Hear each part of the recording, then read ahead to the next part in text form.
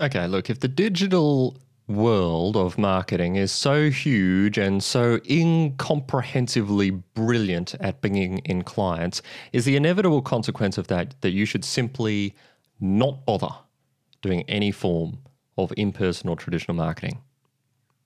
That's the question for today. My name is Chris Hargraves. I'm from digitalmarketingforlawyers.com.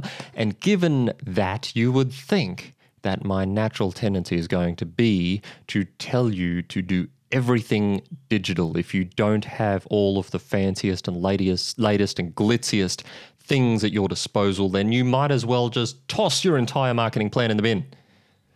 That would be terribly bad advice.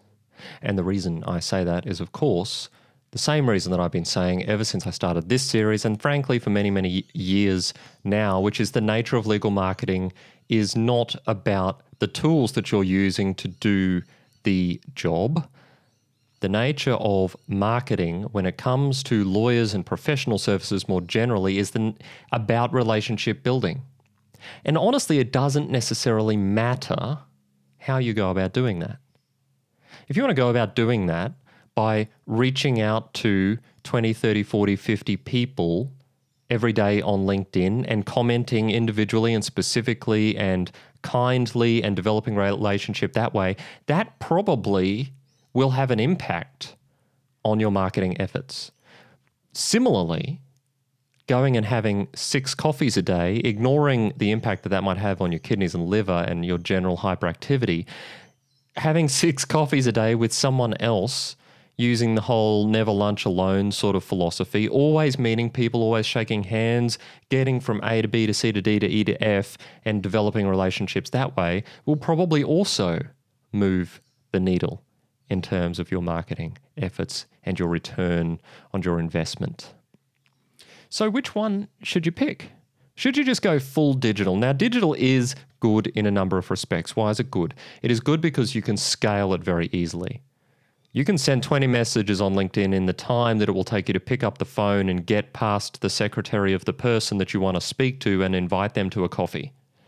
Okay, so it has that time benefit to it. And so far as those recipients are concerned, those who actually read your messages or your comments, will probably find them to be, if you're doing it properly and well, will probably find them to be personalized enough, and they will be reminded of your existence, which sometimes is the point in a catch-up in a person-to-person sort of situation.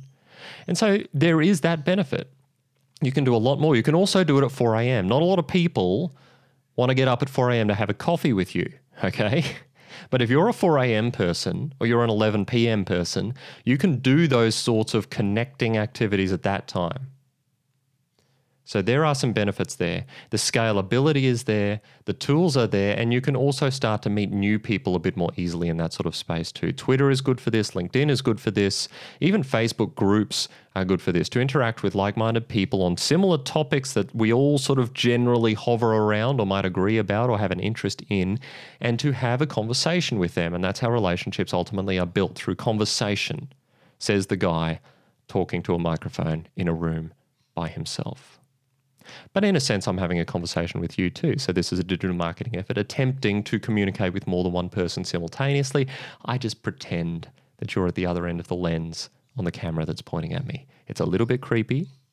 It's a little bit sort of Hal, that if you're, don't worry. It's like Hal, what are you doing, Dave?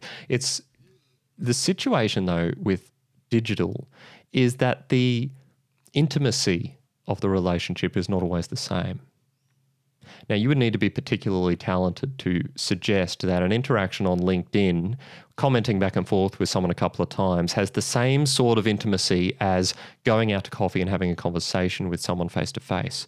You can't necessarily read their cues. Everything's a little bit more staged and a little bit more polished. You're less natural, and you're not going to necessarily be as vulnerable in that online space as you might be in a face-to-face coffee situation or a lunch situation or a meeting situation or whatever, or a networking event or whatever it might be. So what is my advice? Should digital replace traditional? No. No, it shouldn't. But what are you good at? What are you natural at? What most fits into your work day and the nature of what you do day to day? How are you actually using your existing tools and your existing talents? Are you a particularly effective operator when it comes to working a room in a face-to-face networking situation? Or are you super awkward and unable to do that and you end up just hanging around with the 2 or 3 people that you already know? And that could be useful depending on how your relationship with them is and how valuable they are to your firm, but it's not necessarily. And if you're terribly bad at that and you're not prepared or able, or no one's giving you a kick in the pants to actually get you out of that mindset, then perhaps some online marketing or some digital marketing might be good for you. However, come back to what I've said previously, which is the nature of digital marketing is that it's building assets. As well as building relationship, you're building assets. Videos like this will be here when I post it, and it will be here until I delete it sometime in the future when I realize that what I said was stupid.